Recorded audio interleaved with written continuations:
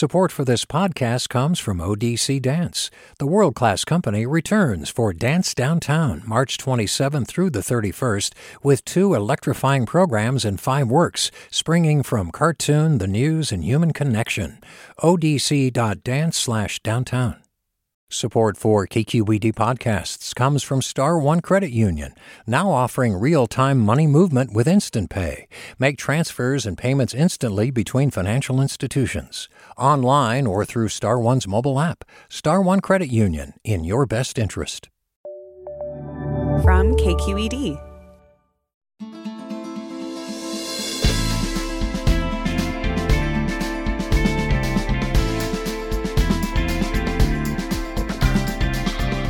From KQED in San Francisco, I'm Alexis Madrigal. When Vox staff writer Izzy Ramirez had a beloved bra wear out after 10 years, she went out and bought identical ones from the same company. Unfortunately, this time, the garments wore out in months, and that sent her on a quest to figure out, is the stuff that we buy actually getting worse? Like, not relative to olden times, but just these last few years. Her conclusion? A resounding yes.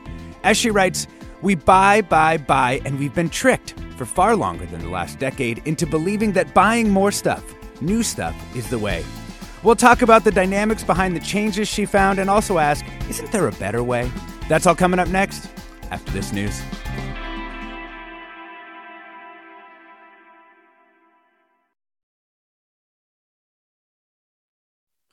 Welcome to Forum. I'm Alexis Madrigal. The idea that consumer products used to be better quality is embedded in our language in the old saw. They don't make them like they used to, and there's some wisdom there. The supply chains and production methods and design optimizations actually have changed in ways that we're going to dive into this morning. But there are also glimmers of hope that perhaps this culture of disposability may itself be on the verge of getting tossed away. Let's welcome in our first guest this morning. Izzy Ramirez is deputy editor of the Future Perfect section at Vox and Motomami-in-chief, according to her Twitter bio. Her recent essay, Your Stuff is Actually Worse Now, inspired this show. Welcome, Izzy. Good morning. How are you? I'm doing well. Thank you for joining us. We're also joined by Matthew Bird, who teaches industrial design at the Rhode Island School of Design, which, we'll probably call RISD now and then, sometimes this morning. Welcome, Matthew. Thanks for having me. So, Izzy, given that there is a 1986 Kenny Rogers song called They Don't Make Them Like They Used To, what's different about kind of your set of concerns, you think, from some guy in the 80s getting mad about the introduction of the Honda Civic? Yeah, totally. So I think for me, as someone who identifies as a member of Gen Z, I know a lot of my peers, a lot of folks in my age group struggle to identify quality in products. We're very used to this whole fast fashion cycle. We grew up with it. And I think that's really impacting the way that we see the way that things can last, and then also the way that we can repair, take care of our goods. So that was kind of the perspective that I was bringing in. It was just like, if you don't know that things can be better, that if you've only ever grown up with a certain type of quality, like how can you know things are different? Yeah. I mean, you have an absolutely wild stat in your article that consumers are buying 5 times more clothing than they did back in the 1980s. I think it was more so that it was like, I don't know the stat off the top of my head. It was at the rate, not necessarily 5 times, but there's all of these like micro trends, these trend cycles, this idea that, like you have a party, you want, a certain dress to go with it. It's not just entirely vanity, but it could definitely be tied to the fact that social media has accelerated the way that we think our clothing cycles can be. Yeah. And just there's new stuff coming out all the time. And you can even see it in just how pants are changing. The trends seem to be on a much faster cycle even than, when I was in my 20s. Matthew Bird, at the heart of this article is this kind of concept of planned obsolescence and how it has evolved. Can you kind of explain where that term came from and how it's transformed through the years? Sure. I teach design history, and one of the big conversations we have is obsolescence as something that designers have or have not baked into the things they're doing. And it dates all the way back to the Depression, really, when the economic situation was so bleak that it was actually a economic national imperative to try and use design and consumption to get the economy going. It was perceived as more valuable to get people working than it was to have a toaster that would last for 10 years. If you could have one that lasted for 5 years and twice as many people were working in factories. So it actually was a practical concern. But that very quickly disappeared when we started getting technology that made objects become obsolete just through use and development of technology. So we're now stuck in a funny world where we may not be planning our objects to go obsolete or trying to engineer them that way, but we live in a world that expects obsolescence and consumes around it. We'd love to hear from you. This morning, we're talking about why the quality of consumer goods has declined and what you can do about it. We're joined by Matthew Bird, who teaches industrial design and design history, as you've heard, at the Rhode Island School of Design, as well as Izzy Ramirez, who is deputy editor of Future Perfect, a section of Vox that's focused on, making the world a better place. She's the author of the recent article, Your Stuff is Actually Worse Now. We'd love to hear from you. We're going to hear some tales of triumph later in the show, but first, tales of woe. Have you bought a product you thought would last longer? And what happened to it? The number is 866-733-6786. You got the vacuum home. You just start, moving around the rugs, and next thing you know, it's already broken. Tell us those stories of woe of consumer products. The number is 866-733-6786. Twitter, Facebook, Instagram, it's KQED Forum, and the email is forum@kqed.org. Izzy, we were talking about this idea of understanding quality and kind of optimizing away from quality, optimizing to kind of speed. What are the other elements that you found, designers and manufacturers, and not just of clothes, but of many things? What are they optimizing for if it's not sort of durability? Right. So I think that there's a lot of factors that are involved in decision making for those things, like one being obviously the aesthetic, the other being the manufacturability, the ease of getting these goods out, and then of course function. And so what I found was that given just like the speed of the way that we consume, the way that we expect 2-day delivery, the way that we always want to buy instead of repair, there's just more demand. And a lot of places are just incentivized to cut corners, especially when there are all of these other outside factors that make it difficult. Right. So materials are more expensive than they used to be. And that could be in part because of the climate crisis. There's issues around natural resources, the labor that it takes to get things like cobalt, right? Or even the people that are responsible for making your goods at the factories. And so there's just like all of these different factors and design, not even just designers, but like manufacturers, people who make products. You have to pick and choose your battles. I don't think you can, like in this day and age, it's really difficult to produce really, really quickly without foregoing some elements. Yeah, Matthew Bird, just because I think it's such a fascinating part of the world that we don't talk about that often. When we say manufacturability, what do we mean by that? Like, what does it mean that something might be more manufacturable than another, or that less expensive to manufacture something? What does that mean? Well, that's also changing on a sort of a weekly basis at this point. It used to be that designers would try and get access to the factory to talk to the people who are stamping the metal or assembling the parts and redesign the object so that it suited their abilities better. So you were considering the actual processing steps of assembling something in creating the thing. But now things are made so far overseas, designers rarely have access to any of that information. So you might do a drawing or a CAD model or make plans for an object and prototype it as much as you can, send it halfway around the world where it's assembled partly there and partly out of components imported from other places, and the finished good arrives and isn't what you designed because it couldn't be. So I think the disconnect between manufacturing and design is a real struggle in today's world, where it's not just a global economy, it's a whole global sourcing network and assembly machine. That's interesting. Right, because it's like the components from one factory are going into, they're feeding other factories, right? And then you've got a designer who's, sitting in New York or San Francisco or something, who's sending that over to some intermediary, right, who then will make sure that gets manufactured and sent back to the U.S., right? And this goes right back to your song about the Honda in the 80s. Is a car made of parts from different countries but assembled in Tennessee an American-made car, or is it a foreign-made car? It's an old conversation at this point, but we're still struggling with it. Yeah. Izzy, one of the other components of your story is just that companies, maybe purposefully at sometimes, are making it hard to repair what the things that you have. Can you talk about that too?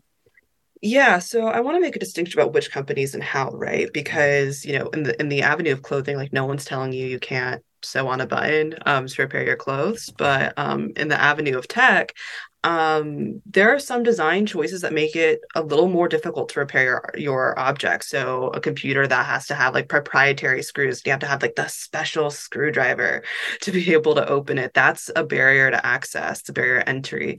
And then there's also like questions of software repairs for some devices that don't really need tech. So I think tractors is like a big one in recent years where like things would break down and you would need like a certain type of, repair person or like third party to contribute, but it's difficult. And so a lot of companies historically have just kind of fought against the right to repair, as one of my sources, Gay Gordon Byrne, really spoke about in my piece.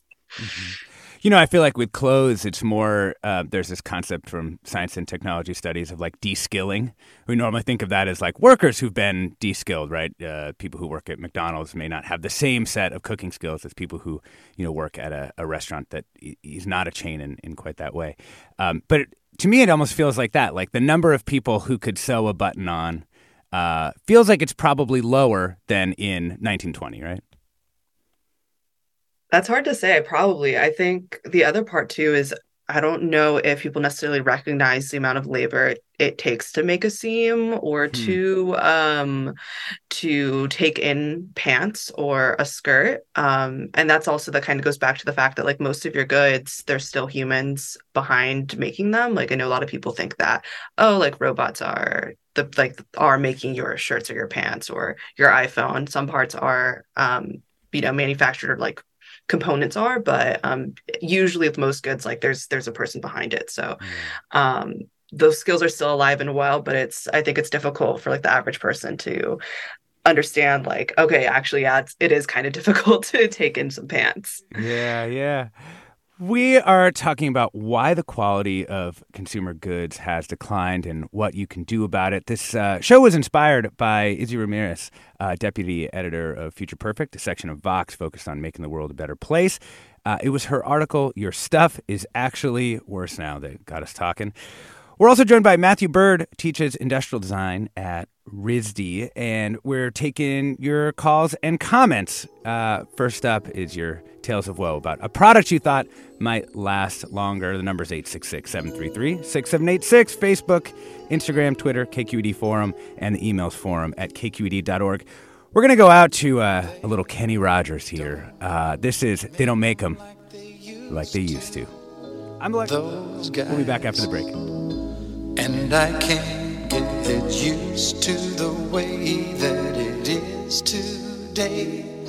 No one to look up to, hard times. And though I try, I just can't find a reason these days. And it seems like the seasons are passing me.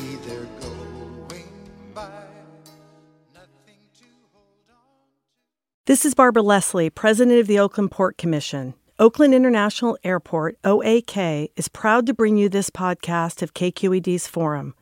When you're choosing your next adventure, the smart and convenient choice is to fly the East Bay Way from OAK to destinations across the USA and Mexico.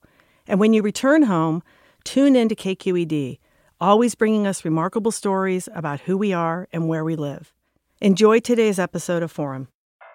I'm what you might call very good at hide and seek. And since we got Xfinity, we have Wi-Fi all over the house, even in my super secret hiding spots. So I can kill time in here by streaming my favorite... Ha! Found you. How? You left Find My tablet on. Get wall-to-wall Wi-Fi on the Xfinity 10G network. Restrictions apply. Not available in all areas. Actual speeds vary. Welcome back to Forum. I'm Alexis Madrigal. We're talking about why the quality of consumer goods has declined and what you can do about it. And I have to say, in some cases, as with that Kenny Rogers track we went out on, I have to say, kind of glad they don't make them like they used to. We're joined by Matthew Bird, who teaches industrial design at RISD, and Izzy Ramirez, who wrote a great story called Your Stuff is Actually Worse Now for Vox. I want to bring in Roberto, actually, in South San Francisco. Welcome, Roberto. Hi, thank you. Can you hear me? Yeah, sure can. Go ahead. Good morning. So, one thing I've learned from traveling to countries with limited access to American goods, a couple countries come to mind actually that actually had U.S. embargoes against them. I learned that folks there get very creative and innovate to solve, to develop solutions to their needs. So, I was lifting weights with this young guy up in a very rural place in Nicaragua. We got to a point where we were really strong and needed more weight. And, I kept thinking, where can I get a hold of some weights? Where can I buy weights?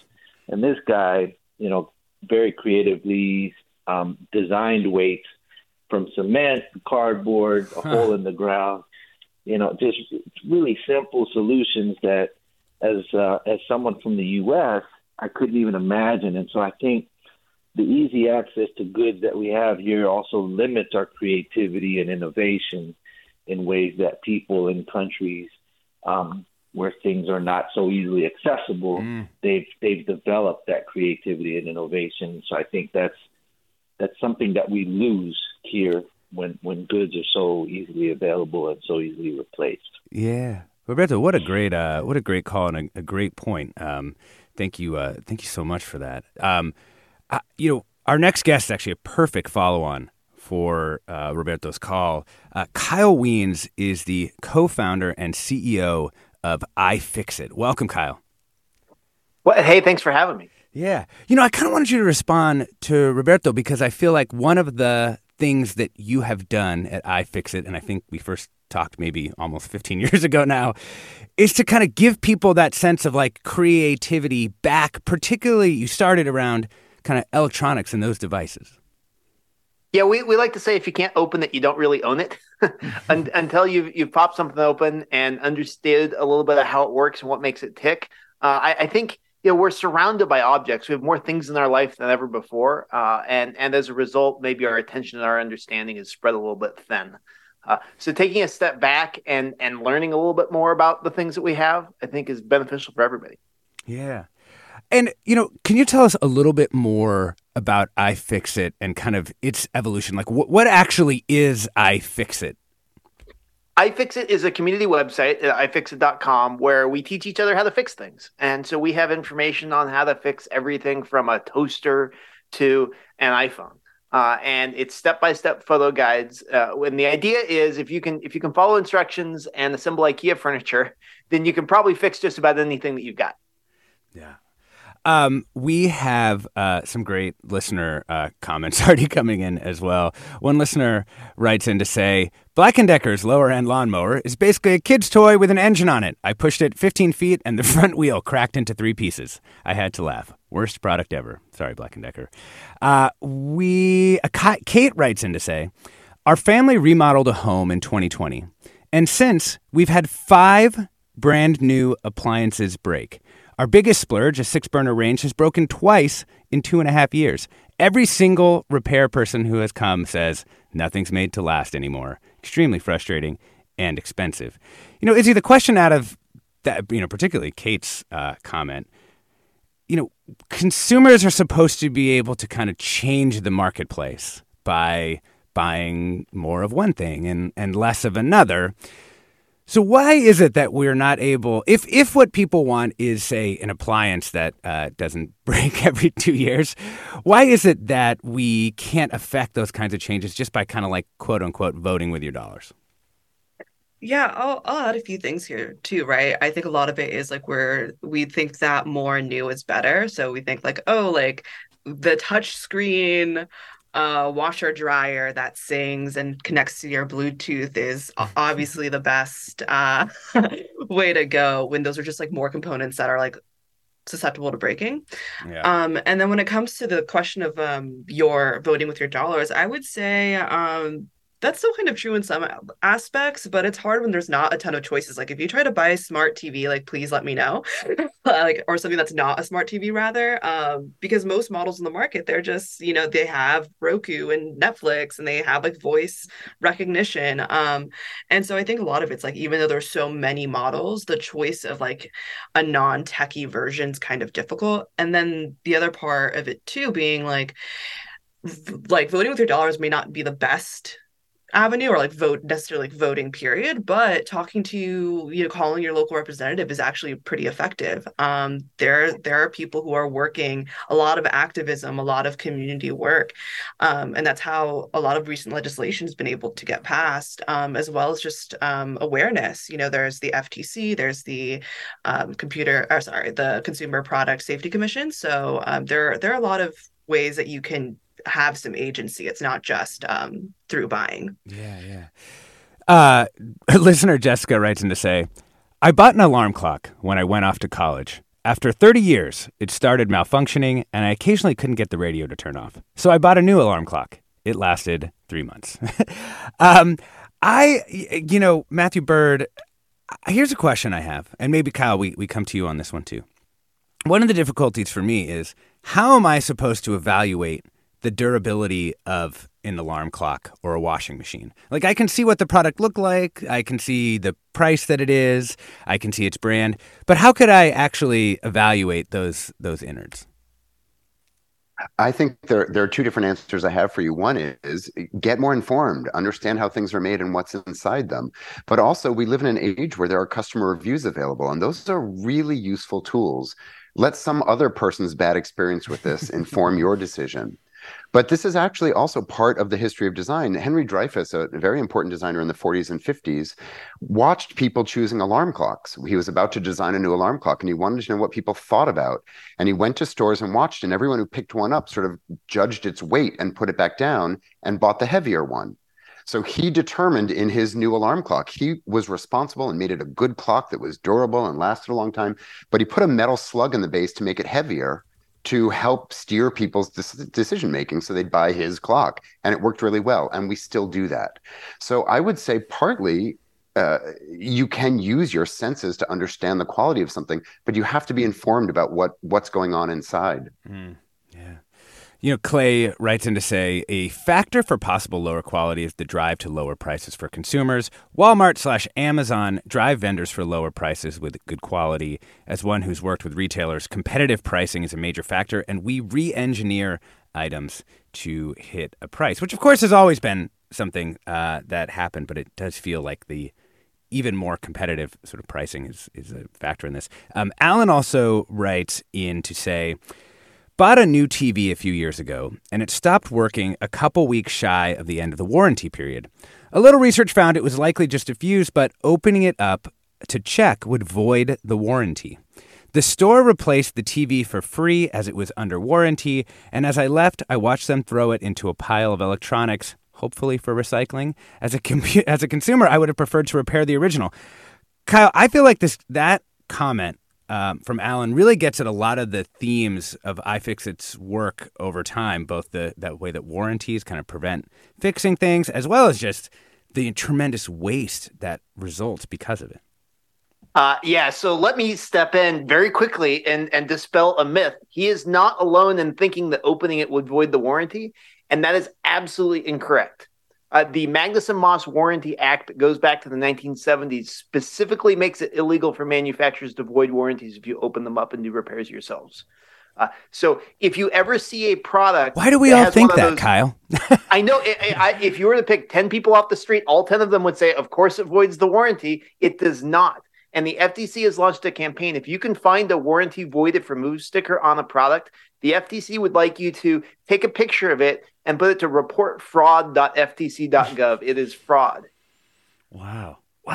This is the most pervasive myth, and the FTC is kind of culpable for this because they're in charge of enforcing the law, and they've been asleep at the wheel for the last 30 years and let manufacturers get away with it. Yeah. But they have started enforcing this. They filed enforcement cases against Harley Davidson and Weber Grills last year, saying, "Hey, the terms that you have in your manuals, just in your user manuals, are flat out illegal." Huh. So interesting. We'll come back to the waste problems. First, let's go to Mary in Belmont. Welcome, Mary. Hi. Thank you so much for letting me join this conversation. I think it's such an important one to have, and it's one that I've struggled with for so much of my my career. I studied industrial design in college, and I feel like from the get-go that the term planned obsolescence bothered me. Was it Brooke Stevens who kind of made that like the a conversation topic in the 50s? And, I'm in school and I'm learning these things like, okay, so we're going to be constantly designing essentially trash to constantly get people to want more, to think they need more, and that we're going to design lesser products to constantly shift and change and make people feel like they need different things. And so inherently you're not designing for life, you're designing for the trend and the cycle around it. And I just kind of feel like, have we reached like the pinnacle of that concept that we are now in the age of trash? I don't know. Yeah, right. It makes sense that there would be a balance between these factors in industrial design to me, right, Mary? But it does feel like maybe things have swung, the pendulum has swung too far in one direction. I wanted to get at a specific example of this that's pretty interesting. Pam writes in, Izzy, this is coming to you. Pam writes in to say, around the 2008 recession, fabric got thinner and flimsier and never came back. Sure, lightweight fabric has certain draping qualities, but it also gets holes instantly. It's impossible to find heavier fabrics anymore. And you actually talk about this specific thing, like the changes in materials, Izzy, in your story. Yeah. In the fashion world, it's very fascinating, right? Because we see the rise of synthetic material, right? So that's your polyester, that's your acrylic. And it's hard to know, because those materials can be very useful. Like nylon has a very helpful purpose, although they're made from petroleum, right? You want your exercise clothing to be stretchy and to move with you, but maybe not your the quote unquote wool sweater to have acrylic. And so a lot of this is, to help reduce prices. It's a lot cheaper to have synthetic materials versus, having to shear the sheep or having to source the cotton and then run it through all the processes that it has to go through in order to become thread for material. And, with, clothing, particularly in the last few years of just thinner and thinner material, that's just the fast fashion mountain just getting higher and higher, especially with, companies like Shein, Cider, just again, these are companies that are churning out thousands of new styles, a week, thousands. It is truly the scale of how much they're producing is kind of unthinkable compared to even 10 years ago when we all thought that H&M and Zara was the worst. They're right? So they make Zara and H&M and that kind of middle market, Forever 21, those types of stores look so much better by comparison. I think that's kind of scary. Yeah. We're talking about why the quality of consumer goods has declined, what you can do about it, joined by Izzy Ramirez, deputy editor of Future Perfect. Her recent article was Your Stuff is Actually Worse Now. Also joined by Matthew Bird, who teaches industrial design at RISD, and Kyle Wiens, who's the co-founder and CEO of iFixit. Okay, we're going to take more of your tales of woe, but we also want to hear some tales of triumph, where you have had some product, it has broken down, and you have fixed it. All right, you can give us a call. The number is 866-733-6786. These are your tales of triumph over the age of trash. That number is 866-733-6786. Twitter, Facebook, Instagram. We're KQED Forum. And the email is forum@kqed.org. Let's go to Arzu from Livermore. Welcome. Hi. So I have a story about my mom's Galaxy S8 phone, which she bought in 2016 and she still uses. However, the phone is basically unusable because Samsung decided 2 years ago that they will no longer support the software for it. So I was thinking, your guest was saying earlier how like the need for jobs also kind of fuels the need for lower quality products or short-lived products. Why don't these companies just have a division to keep these older phones working? So people like my mom who, love their phone and the hardware is perfect, can still use it. Yeah. Such a good question, Arzu. Kyle, let's come to you on this. Sure. Well, we're talking to Silicon Valley, so there are probably people listening who are involved in making the decisions that make the software not last long enough. Fairphone is a startup smartphone manufacturer, and they just released an update for their Fairphone 2 that was 7 years old. So they've managed 7 years of software support for that device. So it is possible. Apple tends to do a little bit better job on the phones than Android and Samsung do. Google has rolled out their Google Android One program with an attempt to make software available longer. But it is a major issue. And I think that this is something that we all need to be pressuring the manufacturers. I'm a software engineer, and I can tell you this is just a matter of will and effort. We can make these things last longer. We can get software out on the older phones. Manufacturers just have to decide to prioritize it. Yeah. Matt writes in to say, my Google phone's battery died and repair shops only fix Apple or Samsung for like $50, but my phone costs $150 for the same service, and a new phone after discounts and trade-in is about twice the price. So they're just very good at making a new product just cheap enough and fixing things just expensive enough to make you bridge the gap. Let's go to Chris in Sonoma County. Hey, Chris, can you hear us? Hi, yeah. I just had a quick question regarding, it's two cell phones that I've purchased. One of them, it was a pay-as-you-go company. It was a free phone because I transferred to their service. That phone fell from about 3 feet. The screen was completely destroyed, wouldn't work anymore. I transferred to a different cell phone company and purchased the phone through them. And I, again, dropped my phone, cracked the screen, but the screen is just barely fractured, whereas the other one was completely destroyed. Mm-hmm. And it's I'm just wondering if that is intentional through those companies to make it so that, though you get this free phone for transferring, if you drop it, it breaks, versus going to a separate company where it's, you have credit and you pay the payments and all of that stuff. Yeah. You get a phone that's like $1,000. Yeah, good question, Chris. I would, Matthew Bird, I would bounce this one to you quickly. I mean, one thing that does seem to have improved about consumer goods is the quality of the glass on higher end cell phones. Yeah.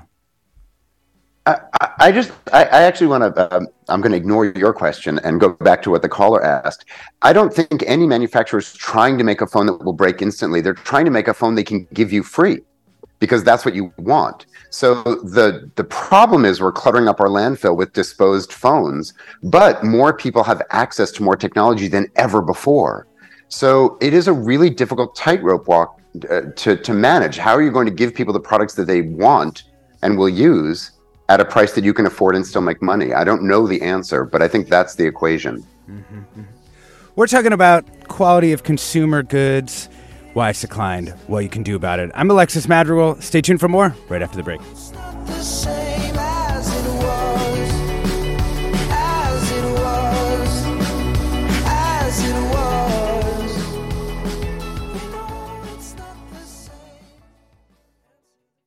This is Barbara Leslie, President of the Oakland Port Commission. Oakland International Airport, OAK, is proud to bring you this podcast of KQED's Forum. When you're choosing your next adventure, the smart and convenient choice is to fly the East Bay Way from OAK to destinations across the USA and Mexico. And when you return home, tune in to KQED, always bringing us remarkable stories about who we are and where we live. Enjoy today's episode of Forum.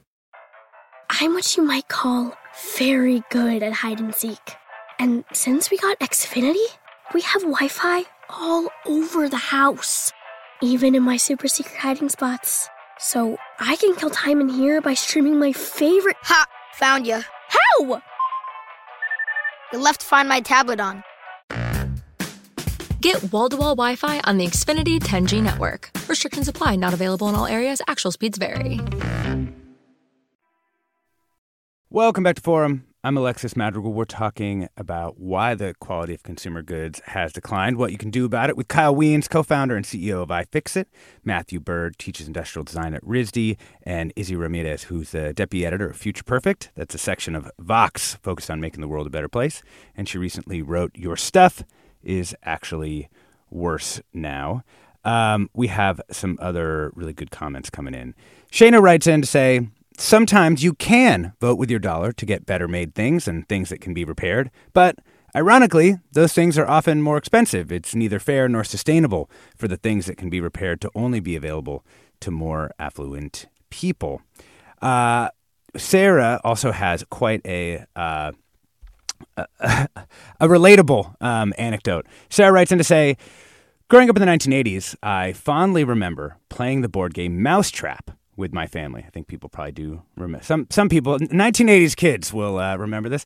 I remember it being a well-built game that was consistently good at rolling the small metal ball down the ramp and successfully trapping the mouse. I'm now a parent and recently bought the Mousetrap game for my daughter, and wow, the quality has declined. A true example of value engineering. It's made of cheap plastic, not that sturdy, and there's no guarantee that you'll get a successful trap of the mouse each time because one part might fail. Sigh. Let's get a tale of, I believe it's a tale of triumph, from Jim in Healdsburg. Welcome.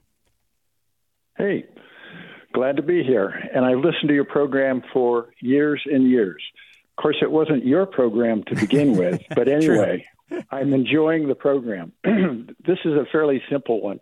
I've got a tea kettle that I bought a number of years ago, probably 4 years ago. And after about 2 years, the tea kettle, which has a plastic little window to tell you or show you how much water is in the tea kettle. Mm-hmm.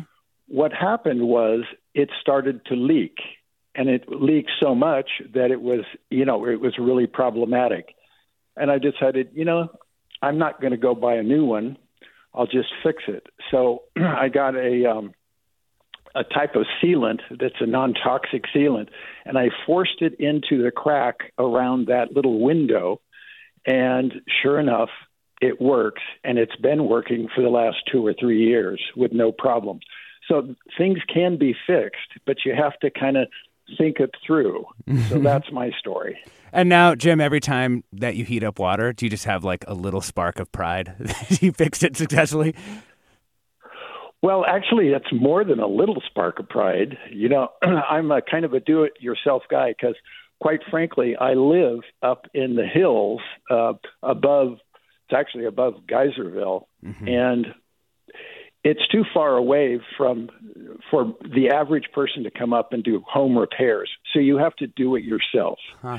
And so I've been here for 42 years, and it's just, it's just something you decide you're going to learn how to do it, and you do. I love that. And, sometimes you can ask around, and if you've got neighbors, they'll give you a hand. They'll give you ideas. Yeah. So anyway, that's my story. Jim, what a good story. Jim from the hills above Geyserville. Also, thanks for listening to the program for a long time. It's not my show. It's our show. It's all of us together here. Let's go to another call. Let's go to Greg in Woodside. Welcome, Greg. Good morning. I just want to say, this is a very thorny subject for me because I, work in environmental protection, and you just think about all the waste and all the input that goes into these products that end up right into the landfill. But, buying clothes, you wash them once and they turn into kids' clothes. Or my biggest pet peeve is the products that have the lifetime warranty, like auto parts. Like I'll fix my car and the part has a lifetime warranty, and then after 3 months it breaks, and sure, you can, spend 4 hours pulling it out again and bringing it back in and getting another part that lasts another 3 months.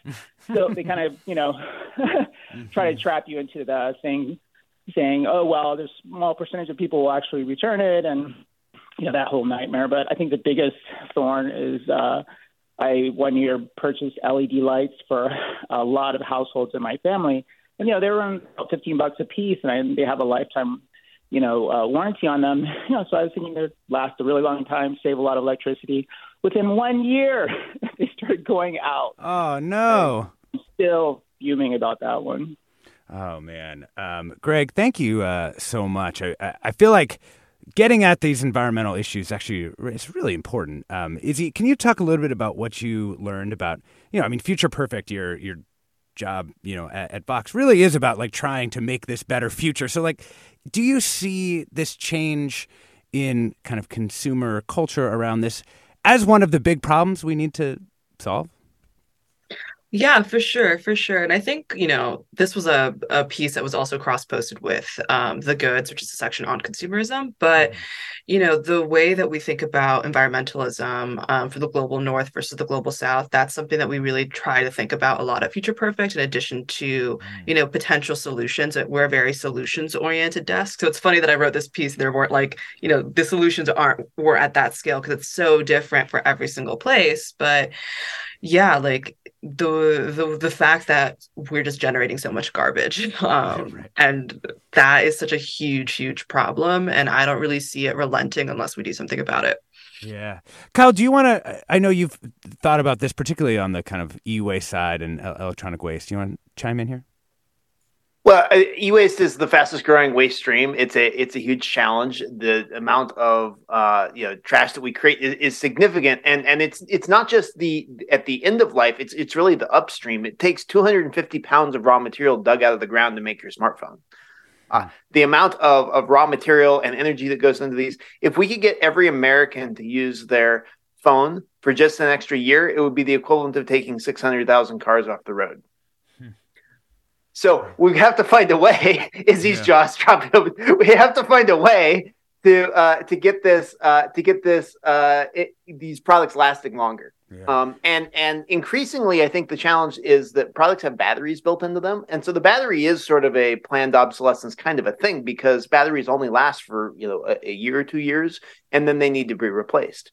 And so we have to plan on regular maintenance. So think about every time you buy a product with a battery, plan on performing maintenance of that every 2 years. And so you should ask the question, if I'm buying this thing, am I going to be able to get a battery in 2 years? Some products like Apple's AirPods, there's no way to get a new battery for it, so they're just disposable. So interesting. There is a local resource that we've just gotten in one of the comments. Peter writes in to say, the Fix-It Clinic is a local resource with a lot of information on their website, fixitclinic.org, and in-person events. And they're planning an event this Saturday from 11 to 2 at the San Mateo Public Library. You can bring broken electronics, appliances, toys. They'll do an assessment, disassembly, and possible repair, and they'll provide workspace tools and guidance by specialists. So if this topic is near and dear to your heart and you're not in the hills above Geyserville during the storm and you can get to San Mateo Public Library, then you might want to check that out. The Fix-It Clinics are really fun. Oh, that's cool. Have you been to one and seen what it's like? Yeah, absolutely. They're just a blast. And you can just go and watch people take stuff apart. It's pretty cool. If something has software, I feel like I know how to fix it. Hardware kind of breaks down for me. What can I say? Let's go to David in Palo Alto. Tale of Triumph. Oh, hi. Hi, David. Glad to be on the program. Hello. Yeah, I had a good tale, and it reminded me of my childhood when we bought a car and it was in need of repair. We would just prop it up and get under it and take out parts, and we replaced things like even high-pressure steering lines. But these days, it seems like everything in cars, more modern cars especially, require a lot of special care and tools. My daughter, though, she was in high school last year, a senior, and she bought a used car, and she was not paying full attention and caused the front grille to crack up against another car. And it wasn't a lot of damage, but taking it in would have been several $100s. So I showed her what we could do. We went online and we bought the part. We got the exact part off the car. And together we kind of disassembled the front of the car. It was a Volkswagen. It wasn't too complicated. And we had to take out the lights and the screws, but we got it all out and put that grill back in there. And it worked like a charm. And it looked like it was brand new. So I was glad for her to be empowered to see that she can do that, that you're not at the mercy of, the next body shop to just quote whatever price they tell you, because you can actually get the parts and figure out how much cost and work it takes to fix your own thing. David, I love it. That is a tale of triumph, and it reminded me actually of one of my favorite stories of watching my dad disassemble an entire Kubota tractor. And they were all laid out in our yard in rural Washington State when I was a teenager, and then put it all back together, and it totally worked. It was one of the most incredible things I've ever seen. I wish that he had passed that down to me. Let's go to another designer. Let's go to Bruno in Livermore. Welcome, Bruno. Hi there. Yeah, so I'm a mechanical engineer focusing on product design here for about 12 years. And one thing I often see is vendors will try to reverse engineer simple products, complex products, but they won't always understand why certain design choices were made. And so they may cut corners to reduce cost in those aspects. And then later on, you can see some pretty you could see issues in your product. And so for me, I always, if I'm looking for a product I'm not familiar with, I try to look at reviews, try to figure out how reputable the company is, and normally end up paying, 15% more, but it'll last 50% longer. Yeah. Hey, thank you for that, Bruno. Matthew, do you relate to that experience, or do you want to comment on what Bruno said? Yeah, I think for me, I keep thinking about the local hardware store I have, where I can go ask them about the things they're selling. They've vetted everything for me. And there are people who have been in business for 100 years, and there's a relationship I have with them and their expertise. And in a world where we're buying things online, we've given up on that personal relationship. So I think, I said it earlier, I think the customer reviews are such a fantastic tool in today's world to be able to learn from the collective experience of consuming an object. Even if it's what was their last model like, will that guarantee that the new model is good? No, but it might help you establish a relationship with the online vendor or the manufacturer that you have no access to otherwise. That's good. Bill writes in along that same theme, Matthew. We have an appliance guy who is very old school. He'd rather tell me how to do it than come out and, quote, spend my money. Other repair services will charge just to come out. He told me there's a concerted effort for built-in obsolescence. They last 5 to 7 years, and that's it. After my dad died, we gave my cousin his washer and dryer he bought in 1973. She's still using it. It's another one of those, the personal relationship of the appliance guy who can actually explain what's going on. Jay writes in with a fun comment. Everyone should take basic stagecraft classes. A decent program teaches students the basics of costumes, sewing, lighting, electric, scene shop, carpentry and painting techniques, and props, in which you have to know how to be a Jill of all trades and do a bit of all of the above. And Martha writes in, and I think I feel like every mechanically inclined person I know would agree with this. I just wanted to give a shout out to all the posters on YouTube that show how to fix things. We fix the oven, the dishwasher, my car latch, and more. They are the best. One question on that for you, Kyle. Do people have to be careful if they're, I'm thinking about when I was learning how to fix my water heater a few years ago from a YouTube video, and there was a little alarm in the back of my head, should I be fixing my water heater with a YouTube video? Well, the nice thing about information online is you get comments, so you can see very quickly. On iFixit, our information very quickly trends toward being accurate. iFixit is a wiki, so people can improve it over time. So I would say the fear is your biggest enemy. We find overwhelmingly once people pick up a screwdriver, remove the first screw, they're generally successful. It's all in your head. It's convincing yourself to believe in yourself to try the repair. Yeah. Zoe writes in to say, I have a General Electric clock radio from 1983 with a sweet fake wood exterior finish.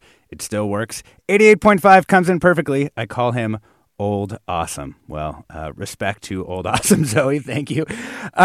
Let's bring in Jay from Redwood City.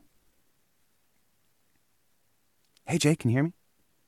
Yeah, hi. I just wanted to see if your guest has figured out any kind of predictions on what's going to happen when EV cars have completely taken over, and the type of waste that's going to be generated through batteries, and is it ultimately worth it to replace ICE cars that pollute as they run, but they won't be polluting batteries into our environment? Like, what kind of impact has it figured out? That's interesting. Kyle, have you guys taken on, Kyle Wiens, have you taken on cars yet? Yeah, so I mean, in general, I'm a fan of keeping everything that we can running. If you have a reasonably fuel efficient car, keep it running. We can't manufacture EVs fast enough, but we do need to start talking about what happens to EV batteries at end of life. And I think it's really critical. Like these batteries, there's a huge amount of material in them, and at the point, let's say a battery is down to 75% capacity, it's not good enough to be in a car. Why can't we pull those batteries out of the cars and use them for grid backup? Those batteries could have another 10 years of life functioning, helping out the grid before we move them to final resource recovery and recycling. There is a lot of effort going into EV battery recycling. There's a lot of federal funding on that. We're not very good at it right now, but there's a lot of startups working on getting better at it. Yeah. Matthew Bird, do you have any thoughts on this? Unfortunately, my answer always is the only solution is to stop driving or use public transportation or change our behavior, because the one underlying truth is we are addicted to our behaviors of convenience.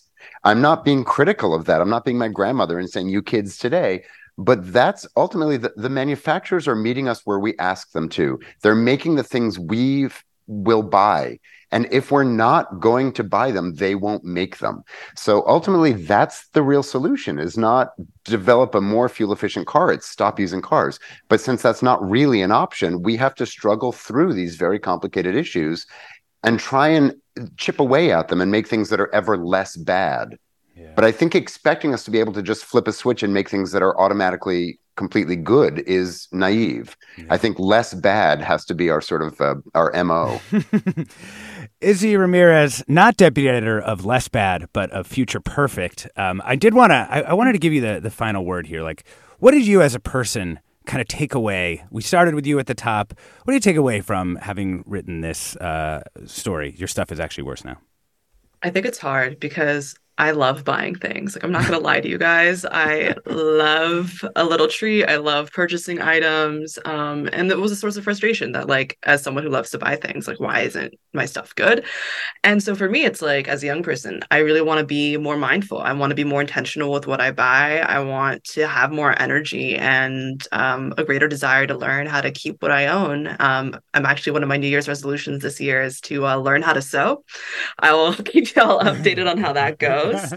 But yeah, I think I don't want people to feel like, oh, like this is, hopeless, like, and feed into that doom. Like, there's so much that we can do to keep the objects that we love and that we're excited about in our lives. And a lot of that is education, a lot of that's advocacy. And I'm hopeful that, this piece can help keep that discussion going. Thank you so much, Izzy Ramirez, deputy editor of Future Perfect, a section of Vox focused on making the world a better place. She's the author of the recent article, Your Stuff is Actually Worse Now, which inspired this show. We've also been joined by Matthew Bird, who teaches industrial design at the Rhode Island School of Design, and Kyle Wiens, co-founder and CEO of iFixit. Thank you to all three of you, as well as to all the people who called and wrote in today. That was really fun. This hour of Forum is produced by Blanca Torres, Grace Swan, Catherine Monahan, Jennifer Ng, and Lakshmi Sarah. Marlena Jackson-Rotondo is our engagement producer.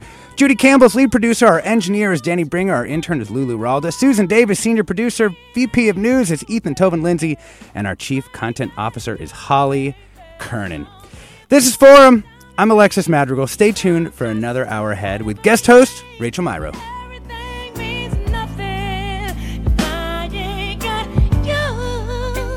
Funds for the production of Forum are provided by the members of KQED Public Radio, the Germanicos Foundation, the Generosity Foundation, and the Heising Simons Foundation.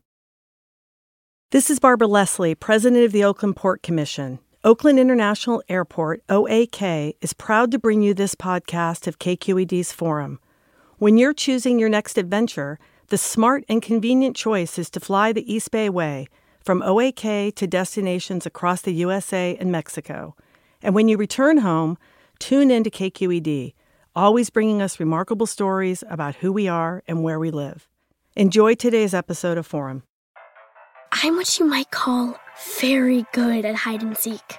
And since we got Xfinity, we have Wi-Fi all over the house, even in my super secret hiding spots. So I can kill time in here by streaming my favorite... Ha! Found ya. How? You left Find My tablet on. Get wall-to-wall Wi-Fi on the Xfinity 10G network. Restrictions apply. Not available in all areas. Actual speeds vary. Hey, I'm Brian Stelter, and I hope you'll join me on Inside the Hive from Vanity Fair. Every Thursday, I'm getting the inside take from the best reporters in the country on what figures like Elon Musk, Donald Trump, Kevin McCarthy, and Marjorie Taylor Greene are doing. I think she wants to make things happen. She wants to get legislation passed. She made clear to me that she wants to have a president who upholds Christian values. She embraces the term Christian nationalist. That's Inside the Hive from Vanity Fair, available wherever you get your podcasts.